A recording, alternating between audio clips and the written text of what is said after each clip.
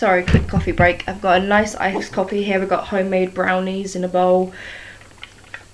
Very comfortable right now. So, sorry for that little break, but I'm back. And here's depression. That's fun to say. I have been diagnosed by my GP, my therapist, and my counsellor that I have depression and anxiety. I have had it since I was 16. I felt like the world was ending, and it truly felt like it was. My world was ending. I didn't know then. I did stupid stuff because of my depression. I self-harmed. I dreamed of killing myself.